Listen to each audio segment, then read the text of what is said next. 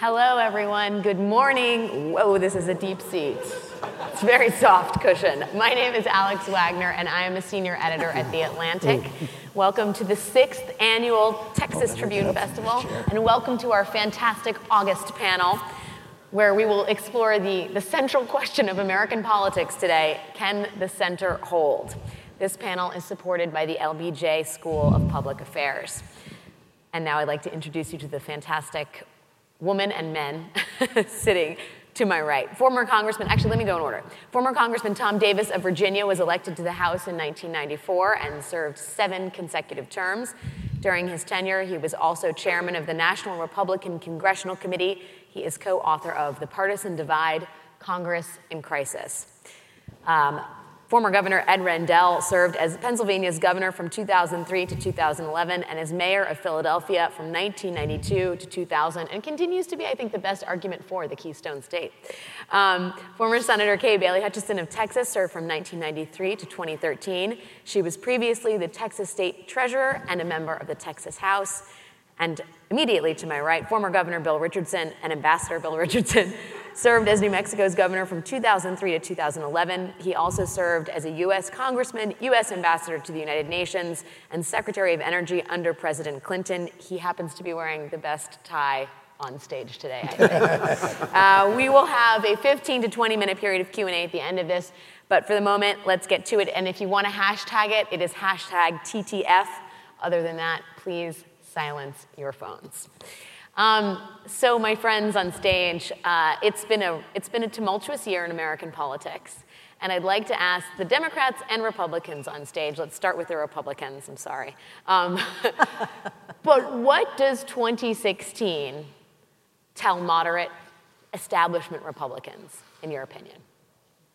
Okay, Bailey, why don't we start with you? I think 2016 shows the either end of the spectrum, whether it's the far left or the far right, the disgruntlement that they have. And we're seeing it play out in the primaries, both primaries. I think center has become a dirty word. People want somebody who is philosophically on their radar. And they're mad, they're upset, they're taking it out in the electoral system. And so center, to me, means that after the elections, you work with whoever is elected from a state or by our country, and you do the most that you can within your priorities, but you don't expect everyone to agree with you on every subject. There is no purity when we have 50 states that have very different needs and very different constituencies. So what does the center hold for this election? Not much. Okay. Congressman Davis, when you look at this landscape, I mean, what should moderate Republicans think at this point? Well, they don't think much. I mean, there's not a lot of room for them right now. But you have to understand this, that the issues, globalization, trade, wealth disparity, in other countries it's playing out with third and fourth parties. We're doing all this within a two-party system. And instead of the parties centering themselves, they've moved out left and right to accommodate it. And the other problem is with these single-party districts now, for most members, the only race that counts is the primary. And primary turnouts are very low, and you basically, you get the more, I would say, energized elements left and right that show up. We used to say liberals and conservatives have passion, moderates have lives. So they've been absent in the primaries, which are basically where most of these elections are decided. And until you change that, I'm afraid we're going to continue to see this. Governor Rendell, I'd ask you a version of the same question. If you are a moderate Democrat that remembers Clintonian third-way centrism, what does 2016 tell you?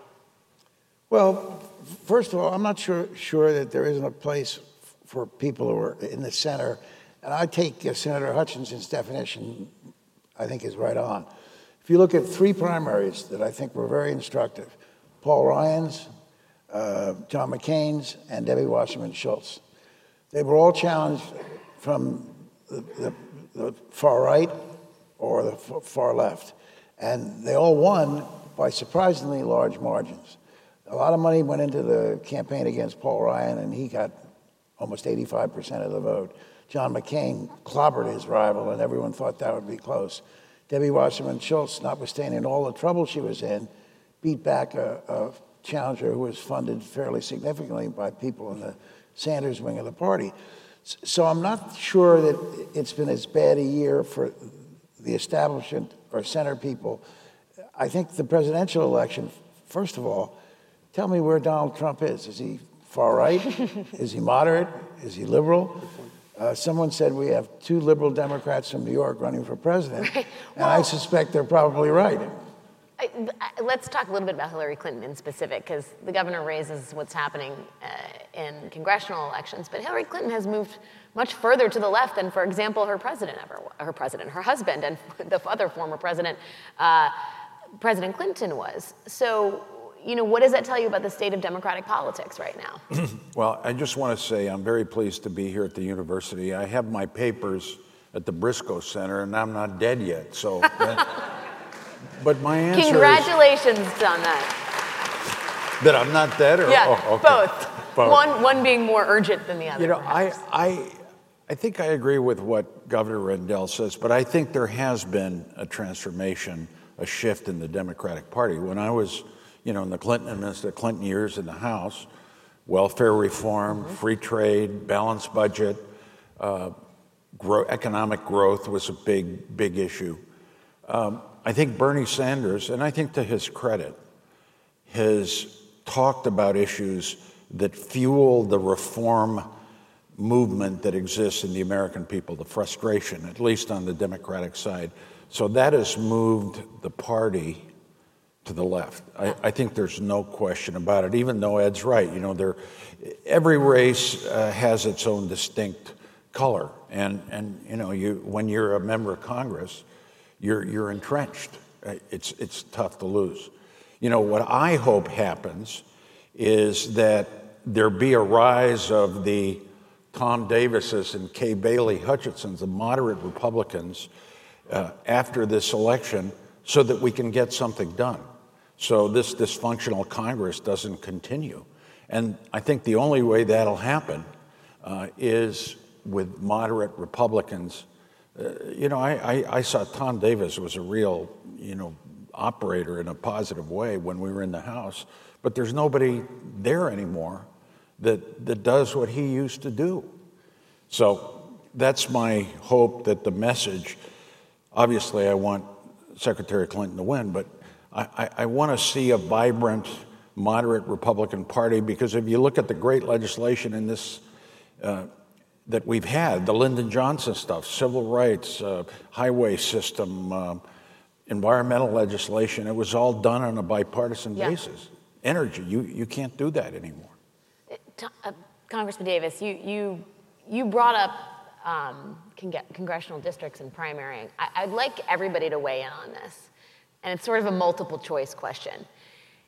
What do you think is the greatest threat to sort of centrism and the centrist voter? Is it sort of electoral manipulation in the form of gerrymandering and money and its influence in the political process? Is it the great sort, the moving of Americans separating themselves to sort of ruralists and urbanists? Or is it technology and media bifurcation, where people can sort of listen in their own echo chamber to folks who are like-minded and agree with them? Which of those has been the most threatening to the center? I think they all play a role. You put them together, it's combustible. Because the money's moved away from the political parties out for basically the wings, although your more centrist elements are starting to get organized and starting their own super PACs now that are coming in for more centered candidates. The districts, it's not just the sorting, it's the gerrymandering, and of course the Voting Rights Act. I mean, the Deep South, all you have are black Democrats and white Republicans, and no need to talk to the other side because they play no role. But I think this is the big culprit. How people receive their news, what they tune into, what they want to hear, and the crap to content ratio coming over this media is exceptionally high, and people believe this stuff. And you go out and talk to them, and everybody's got their own set of facts right now. So I think we have not learned to cope with that. I think that plays a huge factor in these races. I'd also just add one other thing. Ed, it's true that this year moderates won some of the high-profile races, but what members do is they move themselves right and left to protect themselves. So you beat one Eric Cantor, it sends a chill through the ranks. Now this year, for the first time, they beat one of the Freedom Caucus members, Holzkamp in Kansas, and maybe that sends a chill the other way. There's starting to be some folks coming back saying this stuff is getting out of hand. So I think there's some hope. Just to go back to that multiple choice question for a minute, Senator Hutchison, when you think about the sort of biggest threat to the center, would you agree with Congressman Davis that it's about information and news and people sort of picking what they want and listening to like-minded folks, or do you think that it's something else? I agree with the things that you brought up. I agree with the congressman. I would add one more thing. And I do think gerrymandered districts, so that primaries are all that matter, have made a big leap toward people on the ends of the spectrum getting a leg up in a primary. I would say look at the states that have open primaries, where you can go in, Louisiana, our neighbor, you can go in and you can vote for a Republican for governor and a Democrat for lieutenant governor and a Republican for attorney general and a Democrat for state treasurer based on who you think is the right person. If we open our primaries to letting people pick and choose, then the top two will rise to a runoff unless someone gets 50% outright. And it could be two Republicans, it could be two Democrats, or one of each, which is the norm. So I think doing two things, better districting to encompass interest groups that are more similar in need, like a city like Austin, I think has at least maybe 4 congressmen, if not 5, because you do the pie-shaped thing. And so it's not all people who have the kind of interest of the city of Austin that are able to rise up. Governor Richardson, Ambassador Richardson, so many titles, Secretary Richardson, where can I stop? How about Your Highness? No, just... We'll work on that. What about, so let's talk about gerrymandering and redistricting, because it's been going on, it's been practiced since time immemorial. The 2010 redistricting, largely at the hands of conservative legislatures, has been, I think, the most virulent in a lot of ways. And I'm not sure it served the Republican Party in Congress all that well. Do you think there will be, in time for the 2020 census, do you think there will be a moment when Democrats and Republicans alike say, this is crazy, and we need to make this a nonpartisan process? I'm not sure. You know, the biggest problem, and your question, the threat to the center, is the first one is gerrymandering, it is redistricting, and it's very simple. Members that are elected, Congress, state legislature, they don't want to give up their seats. They don't want to give up power. So you could have a district that all of a sudden becomes very Hispanic, and the incumbent is going to do everything he or she can to stay in power. And so you're fighting against an incumbency that is entrenched.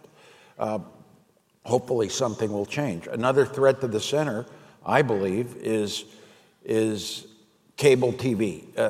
To be successful in politics, to raise money, to gather your supporters, you got to be either on the far right or the far left. The center, there is very little room. I mean, you can see with the rise of conservative networks, and you can see it in certain social media sites. You can see it across the board in fundraising, super PACs. I think super PACs are the worst thing that's ever happened. And I believe that the fundraising, the number one, and I think the senator made some very good reform arguments, is find ways, public financing, I think that's the best solution, but I don't see it happening. Some way to curb the influence of PACs and special interest money, although, all of us, we take it because it's part of the system. Right. And I think the center is where potential agreements on jobs, on infrastructure, and Ed Rendell's a leader in this country of promoting jobs through infrastructure. National security bipartisanship should continue, should come back again. It's gone in foreign policy, totally. Only, I believe, if a viable center in both sides emerges and gets stronger. Governor Rendell, let's talk about Pennsylvania. You know it well. It's a swing state. What does the centrist voter even look like in this year? Well, it's interesting. When you're talking about mayors and governors, they run in general elections where, of course, the entire electorate votes. So you get more centrist governors and more centrist mayors on both sides, Republican and Democrat. For example, on TPP, 44 sitting mayors, Democratic mayors, wrote to Congress urging them to approve TPP because mayors have seen the benefits to their cities. 14 former Democratic governors, myself included, wrote to Congress to support TPP because in my 8 years as governor, we invested a lot of money in getting our smaller and mid-sized manufacturing companies that never did export before to start exporting. We tripled the amount of exports that came out of Pennsylvania, creating a ton of good manufacturing jobs. So, but we run in the entire electorate, so we have to appeal. The most interesting election that makes the point that Senator Hutchinson made was when Senator Cochran, the Republican from Mississippi, was running in a open primary, and it was a runoff. And he was running against a Tea Party candidate who was far to the right. Cochran won with the help of African-American Democrats. Yeah. African-American Democrats. So the senator's right. Even redistricting, when there's citizen initiatives, ballot questions, citizens are taking back the redistricting process, but not all states have ballot initiatives. So the key is an open primary, either what the senator described, which is a jungle primary, meaning no party affiliations. You can have a party affiliation, but the top two appear in the general election. And for example, in California, the top two Senate candidates are both Democrats. Or an open primary, which just says anyone can go in and vote in either primary they want. That's really the answer, because it brings the center in, and the candidates have to appeal to the centrist voters. If you look at trade, if you poll trade, trade is not overwhelmingly disapproved by the American people. There are a ton of Americans who believe trade is a good idea, obviously trade with the right conditions and limitations, and they would be heard from in an open primary. The jungle primary. Right. I just like saying jungle primary. Conjures up great images. Right. It's electoral Darwinism. Congressman Davis, the center is where things get done in Congress, Correct. Right? So I ask you to sort of extrapolate from a scenario in which Hillary Clinton is president, but the Republicans keep the Senate. What do you think, if anything, the American public can expect from Congress, from the center, by way of legislation in the first 2 to 4 years of a Clinton administration? You know, they may be fighting over the appropriations into the next year. We just don't know, and they've debt ceiling, and these are always tough votes. But I think it depends on her. I think at this point, and her willingness to move over, and I think the Senate will accommodate themselves. The House is a little bit tougher, but what we've seen is when the Senate takes leadership, sometimes they can stuff the House. So I think that's very, very critical. I would just interrupt to say, at present, the Senate, the Republicans who have both houses of Congress are having a hard time renaming post offices because Tim Huell's camp is saying the process by which one renames post offices is not transparent. That's right. Everything, even the easy things are hard. Let me just say this about Bill Clinton. Bill Clinton found a rhythm to governing. And I'd like to say my constituency in Northern Virginia elected me in 1994 to protect them from Bill Clinton, and 2 years later, they reelected Clinton to protect him from me. But you do have people there who want things done. But he had a rhythm to governing. You could blast him one day, and the next day he'd sit up there and they'd send somebody up and negotiate your bill. The leaders after them have had a hard time doing that. Yeah. There is a rhythm to governing, but it really depends on the chief executive. The governor, Rendell, had that rhythm to governing in Pennsylvania, but it's not easy to achieve with these interest groups out there. If I could just jump in. Of course, I had the rhythm of governing because we had earmarks. Right. And it was amazing how many Republicans... Wait, do you think earmarks need to be brought back? I would love to see them... No, some people will say yes. I would love to see them brought back with certain constraints. Yeah. But I'd like to see them brought back because it gives you a currency. Right now, one of the problems is there are a lot of people in the Congress who don't want to do anything. And if you don't want to do anything, it's tough to make deals with them. But I think Tom's right. If you look at this Senate on immigration, 68 votes for immigration, 17 Republican senators, I think, 17, backed it. And then it goes to the House. And in the House, the biggest problem is something, a rule of the Republican caucus, which was named the Hastert Rule. I assume it's in the process of being renamed, but it was named the Hastert Rule. Just a hunch. I think yes. And the Hastert You're not Rule allowed said, to say the word Hastert. It was the Gingrich anymore. rule before that. But it says that the caucus has to approve of something, over 50% of the caucus, before the speaker will list it for a vote. Well, if John Boehner had taken that Senate immigration bill and put it on the floor, there were 35 to 40 Republican congressmen, including all of my suburban Republican congressmen, who would have raised their hands, voted yes, and we would have had immigration reform, which was basically, I think, a good bill for America. But so the key, if Hillary Clinton becomes president, the key person is Paul Ryan. Yeah. Well, let's Governor Richardson, I know you wanted to get in here, and then. Yeah, I do. I just want to say, and this is clearly from my viewpoint and a partisan viewpoint in a way, but I think Hillary would be a more successful president with a Republican Senate where she could get things through the Senate that would be more acceptable to the House and actually become law. Wait, can you explain why you think that, exactly how that would work? Well, because Mitch McConnell will work with Paul Ryan, and he is very strategic. And he would work with Hillary to say, okay, here's what we can do and get it all the way through. And what are your absolute musts? Here are our absolute musts. And he would be able to work together. Can I just push back on that for 1 second?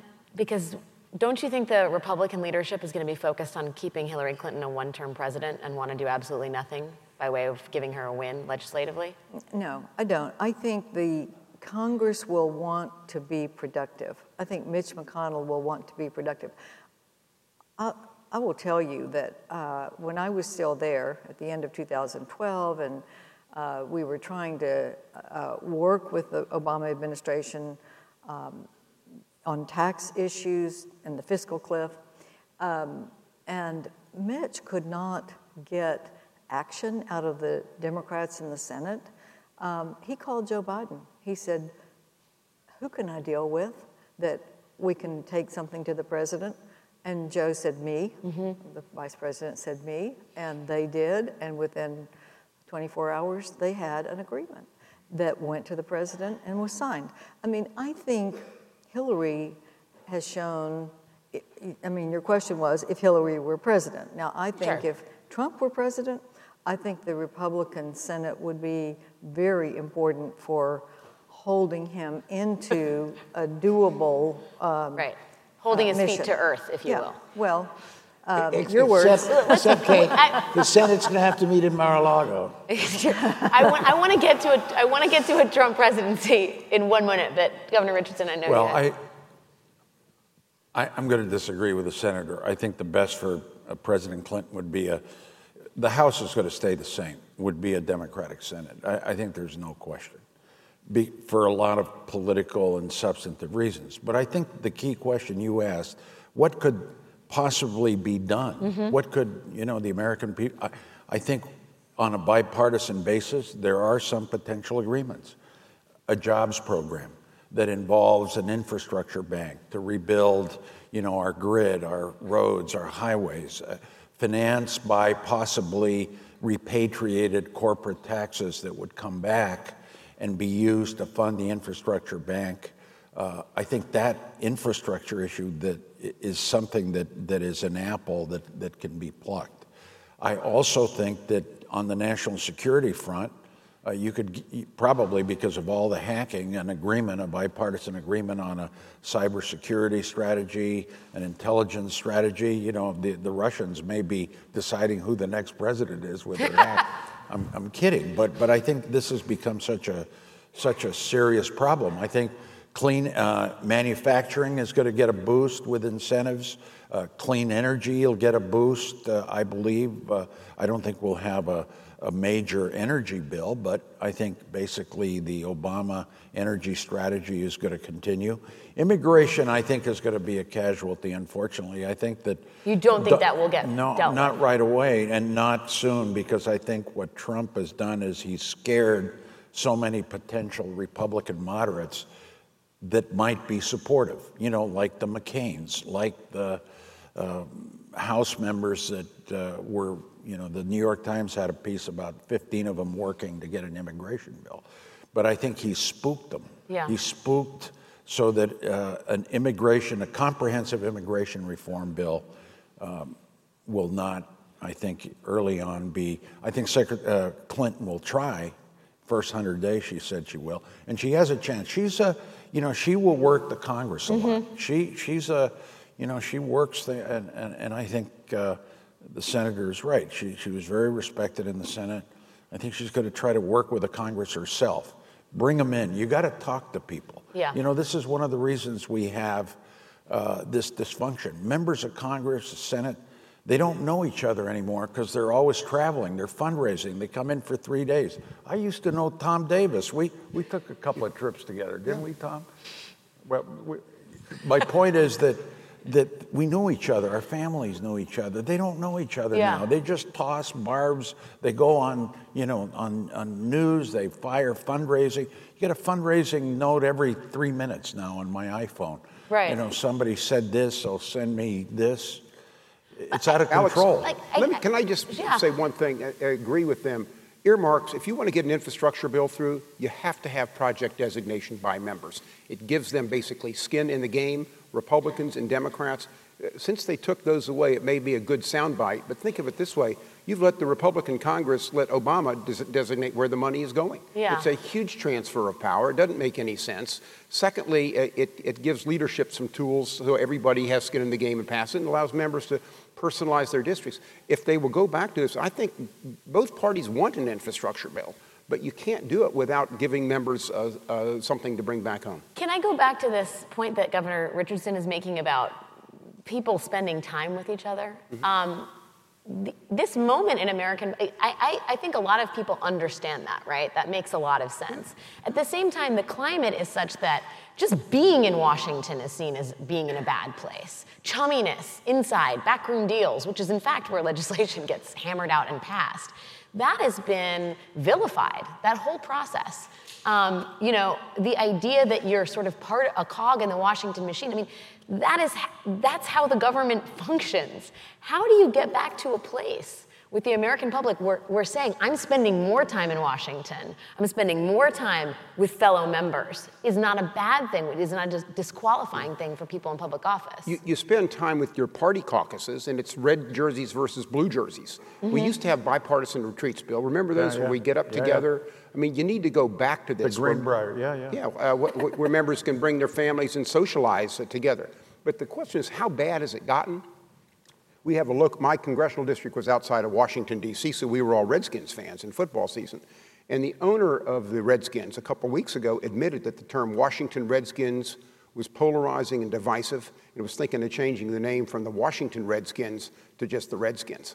I mean, that's how bad it's gotten. Yeah, that's how he functions. I mean, but it is a question. Now, I will say, Senator Hutchison, women in the Senate and to some degree in the House have had a much better time establishing a bipartisan relations, getting together, working in concert to get legislation passed. So having more women in the Senate could be an answer. But generally, yes. Why do you think that is? And talk to us a little, if you can, about your experience navigating both sides of the aisle. Well, actually, the women in the Senate met for dinner probably every month, 6 weeks, and not to talk about issues so much, but just to talk about our challenges or just whatever. But we were very much able to talk about how we could have a way forward if we needed one.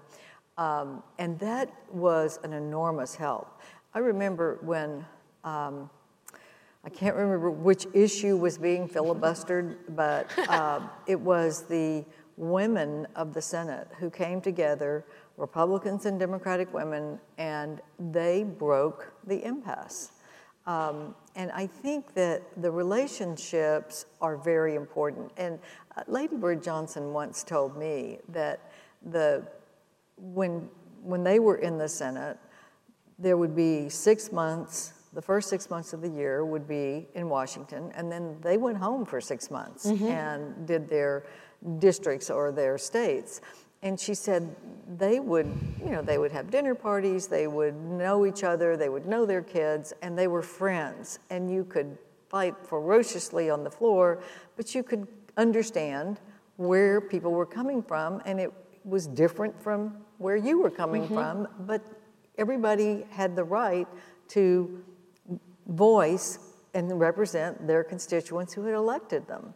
And so I think having the capability to travel back and forth and more people having their families at home and not staying the weekends even in Washington has not been a good thing. I think if people understand more about where the other person is coming from, then you can work things out that are win-win situations. And I think Ronald Reagan and Tip O'Neill showed that. I mean, Everett Dirksen working with Johnson. I mean, those were people who were very different but understood how to move America forward.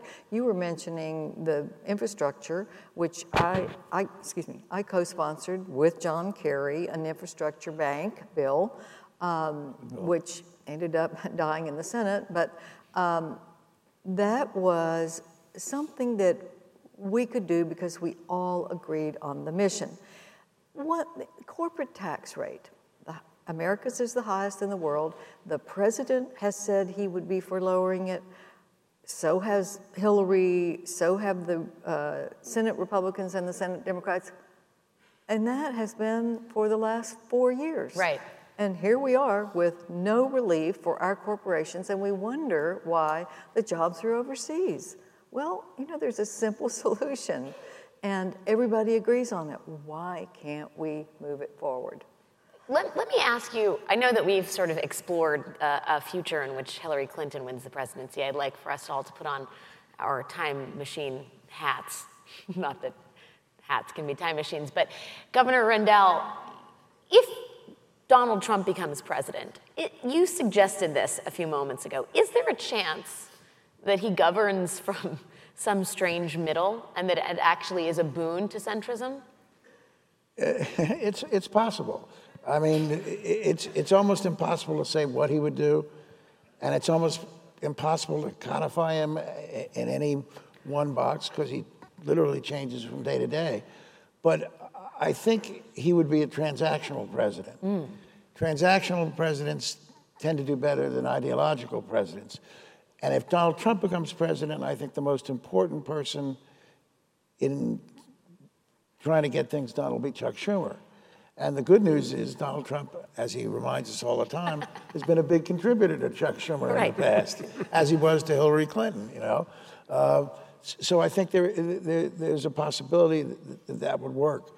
I'll tell you one thing we haven't talked about, which I think cures a lot of the ills we're facing, and I was always against this for most of my political career. It was only in my last term as governor that I came to the inevitable conclusion that we have to have legislative term limits.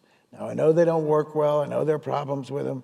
But legislative term limits, in my judgment, would cure a lot of these things. If you know if you're in your 7th year and you know you're term limited out at 10, you'll take a vote that maybe, it's not so much ideology all the time, it's fear of losing. And I think Bill said that. It's fear of being primaried. It's fear of losing a general election. It's fear of losing.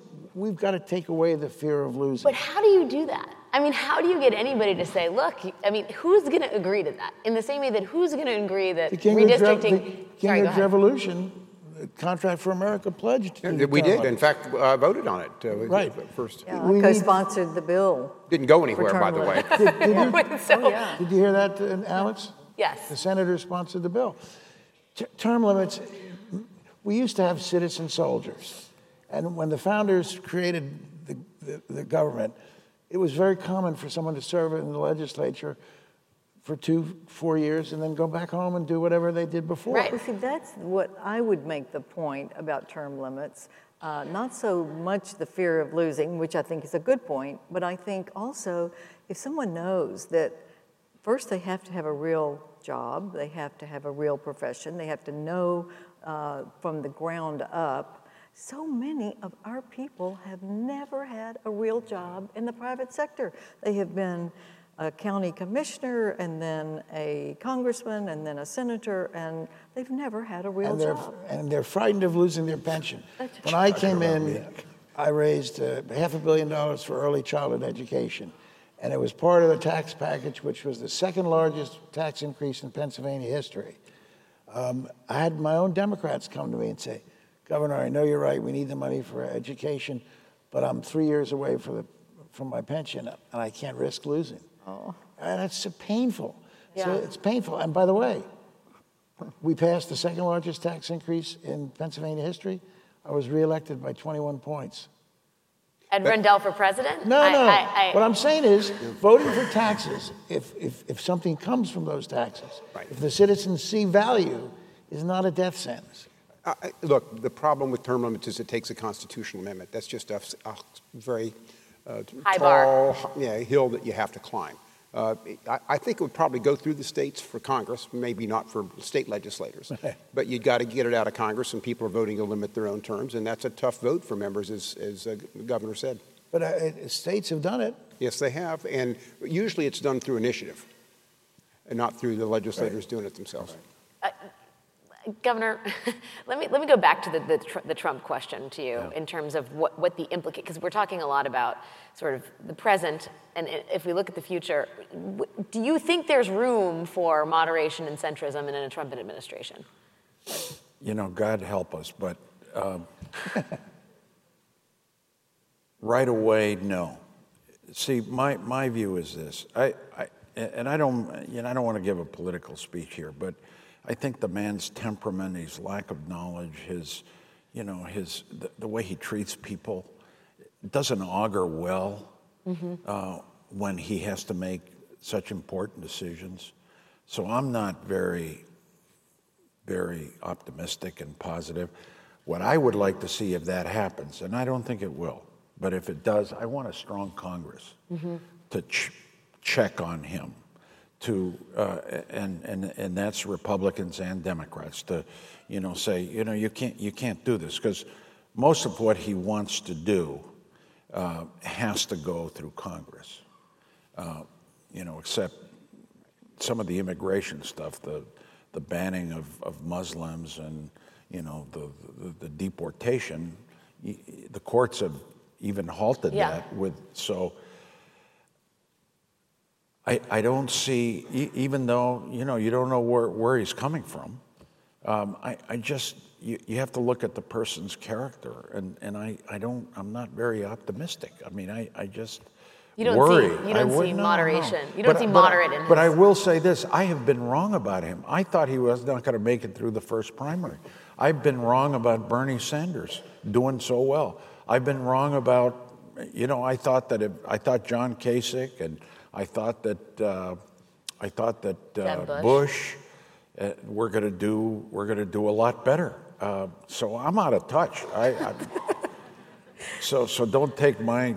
But you are all creatures of American politics, and we're going to go to questions in just a second. I would ask you, we've talked about systems that I think encourage bifurcation, whether it's technology, gerrymandering, money in politics, the media. Do you think that the American people themselves are becoming more extreme? And this is to the question of sorting themselves into rural and urban areas, surrounding themselves with like-minded folks, not just listening to the media, but developing communities where one opinion is shared and that opinion is held closely. I mean, is that fact or fiction? I'd start with Alex, you, Tom. let me start. I think, I don't know that the American public has, but I think the party activists have. So I think the people, if you take a look at voter registration, the fastest growing group are independents. It's not Republicans or Democrats. Now, they're not all moderate, all independents, but the party activists have certainly moved right or left, and the polling shows that Republicans are more ideologically right than they were 20 years ago. Democrats are more ideologically, like, self-described. But there's a vast middle that doesn't participate in the nomination process, and they get stuck with basically the nominees the parties give them. So I'm not sure the public, I think there is a radical center. They don't participate in the nomination process, and so they have to make the most of what they're given. Is that their fault? Sure. So, go ahead. Well, I just think all Americans right now, most voters, there's an unease out there about income inequality, about jobs, lack of opportunity, manufacturing jobs leaving. A sense that, maybe Wall Street's doing well, maybe certain people, the 1% are, but what about me and my family and student loans? So there's an unease there. I think the American people basically they're intelligent. They know what's going on. In the end, they do the right thing. But when there's such little leadership given to them as options, they go into a shell and they're angry and the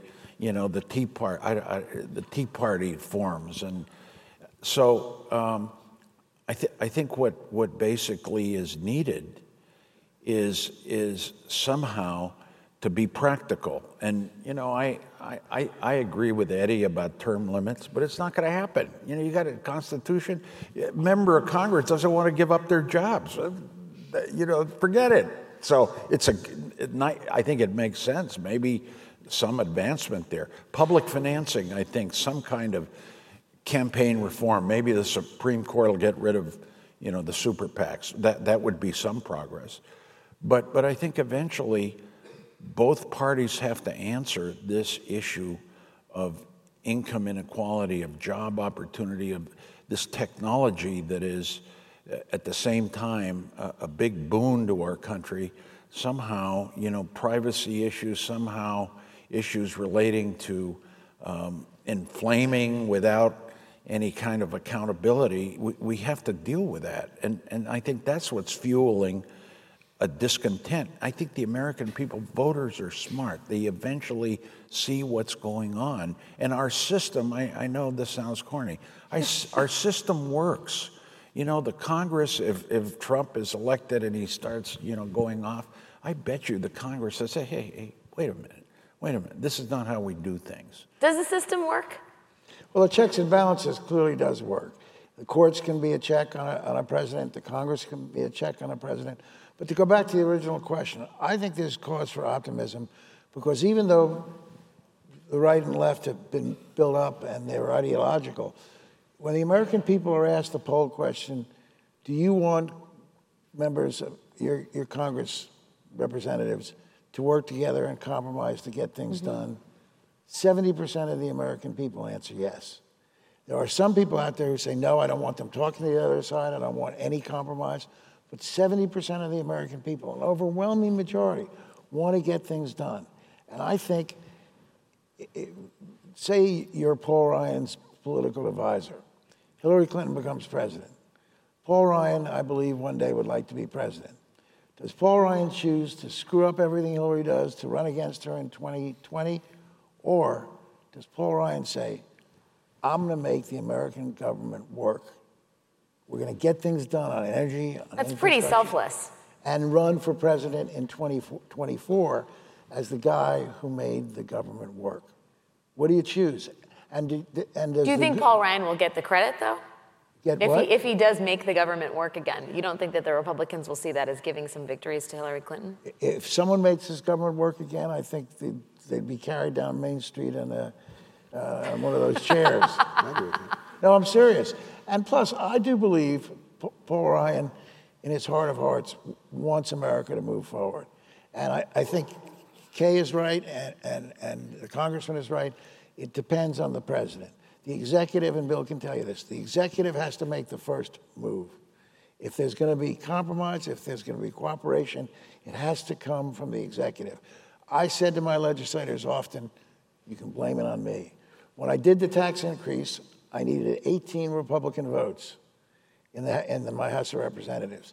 I wrote a letter out, and I said, I will send this letter to everyone who votes, any Republican who votes for the tax increase. And the letter essentially said, Dear Representative Smith, your vote on the tax increase was important to the future of Pennsylvania. Your constituents should not hold it against you. They should say it was a positive step, and you can use it in your campaign for re-election.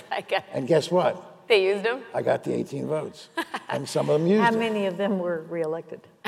All of them. No, in marginal All districts. of them. Only one incumbent lost. Senator In marginal Hutchison, districts, that's a good housekeeping seal of approval. What is it? Absolutely. Senator Hutchison, let's finish with you before we go to the audience. Is there, as has been proposed, some quiet but nonetheless substantive, temperate American middle that we're just ignoring? Oh, yes. I think there is a There's a long pause. a quiet, silent majority out there who are very unhappy with the choices that they have of the nominees of the parties up and down the ballot. Yes, I think, and They that had center 17 Republicans needs- to choose from, though. I mean, at what point can they find something to say yes to? Well, I think more people have to bite the bullet and get involved in party primaries, because if only the ideologues are in the party primaries, then you're not going to have the candidates that have that more centrist view. I mean, I don't consider myself a moderate. I consider myself a conservative, but I work with the people who are elected by the people. And so I think you can have a party label, but you've got to vote in a party primary, and you've got to go to the precinct convention after the vote is taken to make sure that the platform is something that you can live with. It's interesting. In European countries, there's the center, and there's the center right and the far right. There's the center left and the far left. Senator Hutchison is clearly a conservative, but she'd be in the center right if this was a parliamentary system of government. And certainly Tom would have been probably right smack in the middle of the center. Bill would have been the far left. And Governor Rendell would Bill be? would have been the far left. I would be the center left. Okay, on that, let's go to the audience for some questions. There should be mics floating around, I believe. If you want to raise your hand and direct your question to someone on stage, and please try and keep the questions concise. Thank you very much.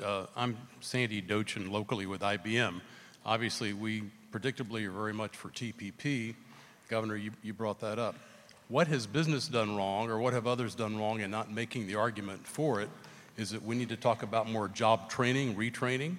I think it puts the U.S. at a huge disadvantage regardless of what company I'm with if it doesn't happen. How can we all do a better job of explaining that to people who just seem to be worried about it and confused about their future? Governor Rendell, Well, TPP. the problem is explaining why trade is good for America requires a nuanced answer. Donald Trump has a very simple message. You lost your job because of trade. Easy to understand. Not necessarily true. Probably 4 out of every 5 manufacturing jobs that have been lost were lost to technology, not to trade. And different type of manufacturing jobs are created by trade. But it's a nuanced message. You've got to get people to listen and to think it through. For example, all these people who hate trade, where do they shop? They shop at Walmart. Where do 90% of Walmart's goods come from? Why are they so low priced? They come from China. Okay, you're against trade? No more Walmart. No more Walmart. You're against trade? Well, you're not driving a Toyota anymore. You know, it's always difficult in politics for the people whose message to be understood, who have a nuanced message to be understood, have to talk a little bit of time. That's why the debates, absolutely 2 minutes to answer questions about how to get the economy moving again. Good Lord. It's too long, isn't it? It's too much time. Long. Our next question over here. Thank you. I just wanted to ask the 2 Republicans on the panel if they're supporting Donald Trump and why or why not. You're welcome. Why don't we start with Congressman Davis? Well, we don't have much choice. As Republican, you got the court and the regulatory agencies and everything else. It's not a campaign I really want to be associated with, but you get a choice on Election Day. So that's a yes. I'm not answering that question. Okay. I think that's an answer in and of itself. I will guess where the two governors' hearts are on that question. Over here. Hello. Great discussion. My name is Henry Price. I am a student. You guys have said a lot today that I can really, I took some notes. You said the fastest growing group of registered voters are independents, that there's a dearth of leadership options in Washington. You mentioned that checks and balances do work, that the silent majority is unhappy with the picks, and that there's a multi-party system in West Europe that works as well. That being said, what role do you think a third party can play in making sure that the center holds?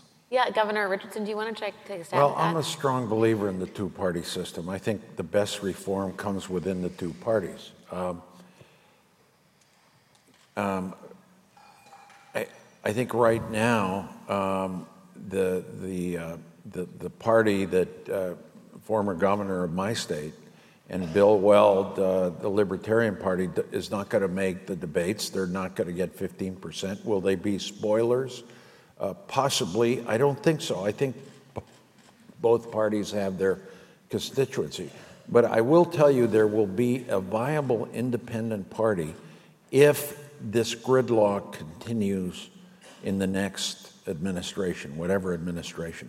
I bet you a Ross Perot type candidate in an independent party, not Green, not Libertarian, emerges should there be an impasse legislatively, should there be the divisions that we've had. That's my view right now. I would just add that I have watched governments in other countries where there are proliferation of parties, and I think a two-party system is by far superior in the stability of governing, because at least when you are in a two-party system, we know what the Democratic basic agenda is and the Republican basic agenda.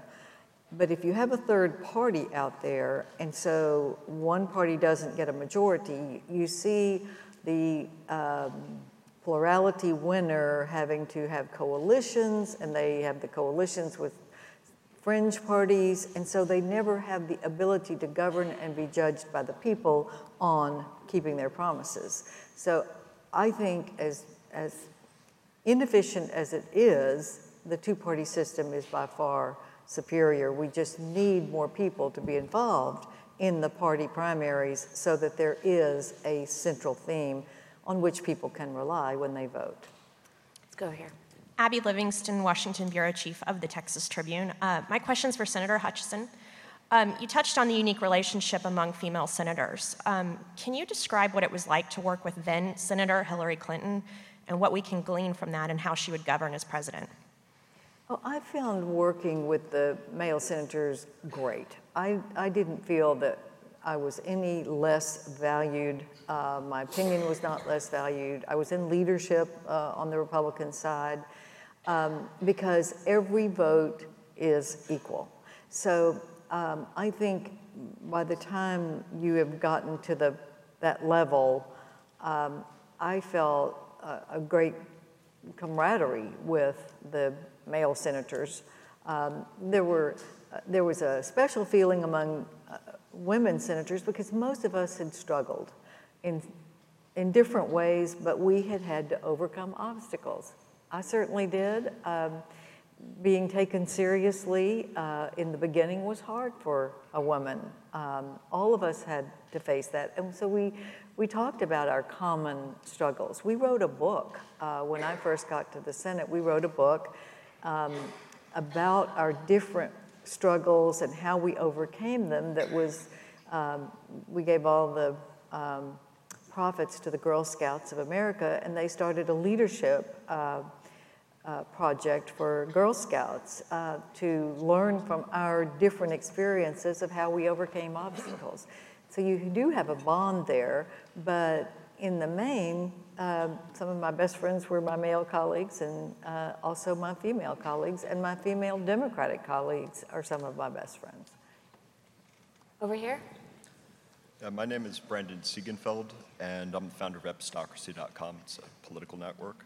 It was mentioned that cable TV and social media are negatively impacting the center, most likely through the echo chamber, where people only hear similar views leading to increasing extremism, especially since social media is playing a larger and larger role and creates the face of political leadership and shapes people's views.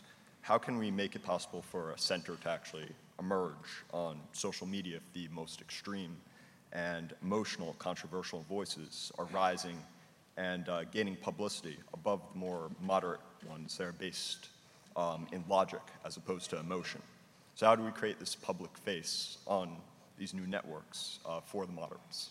Governor Rendell, I know you do a lot of work for NBC, so maybe you could talk a little bit about media and sort of the responsibility in forming or carving out some kind of center. Well, social media has not been a positive towards carving out the center, because the people who use social media are the ones who feel the most passionate, and they again tend to be from the extremes. I know I'm doing something right when I get hate tweets from the left and the right. And I got so many hate tweets from, we used to call them the Bernie bots, the extreme Sanders people. I told a story last night at the convention. I was down in the hallway, and Jane Sanders comes along with her son and daughter. She sees me, she runs up to me, gives me a hug, and she said, "Bernie said, you're one of the few Clinton people who always treated him fairly."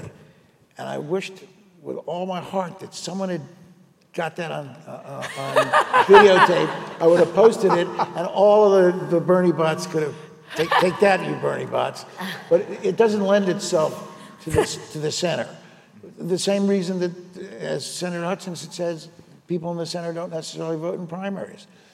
They care about the country, but they're not passionate. And social media is for the passionate. If I was king of the world and could make one change in social media, you have to give your real name. Right. Yeah, and a photo of yourself. Thinking the same thing. You give your real name. I'm so sick and tired of getting tweets, vicious tweets from Jack and the Beanstalk or whatever. So I don't think social media, the way it's currently used, is a positive force for the center's view. Let's get a comment from Governor Richardson and Congress. Well, I think internationally, I will say, for instance, social media, the April Spring, that was good because dictators, bad governments were toppled. Social media was used to organize, and I think that was very healthy. The problem now is not just in Europe, but in America, social media has an enormous impact in stating views and dislodging people and spreading things and, and educating. But there has to be some way that social media users care more about governance. In other words, once you've, cleaned the house, what are you going to do? All right. Now, I don't think, I don't want to disagree with Eddie because he's become such a statesman lately. Go ahead. But I do think, Eddie, I don't, who uses social media more than anybody? Millennials. And they're going to decide this election. So, and they're not extreme, they're not right, this is how they communicate. And so I think that to categorize them as being, far left, far right, I don't think is accurate. I think there is a silent majority within social media users, and that's how they communicate. That's how they, instead of going to, precinct meetings, they communicate by social media. And I think generally it's healthy, but we've got to deal with a privacy issue. We've got to find ways, I'll go on TV and I'll get, I'll get a terrible reaction. This is one of the things I told the Clinton people.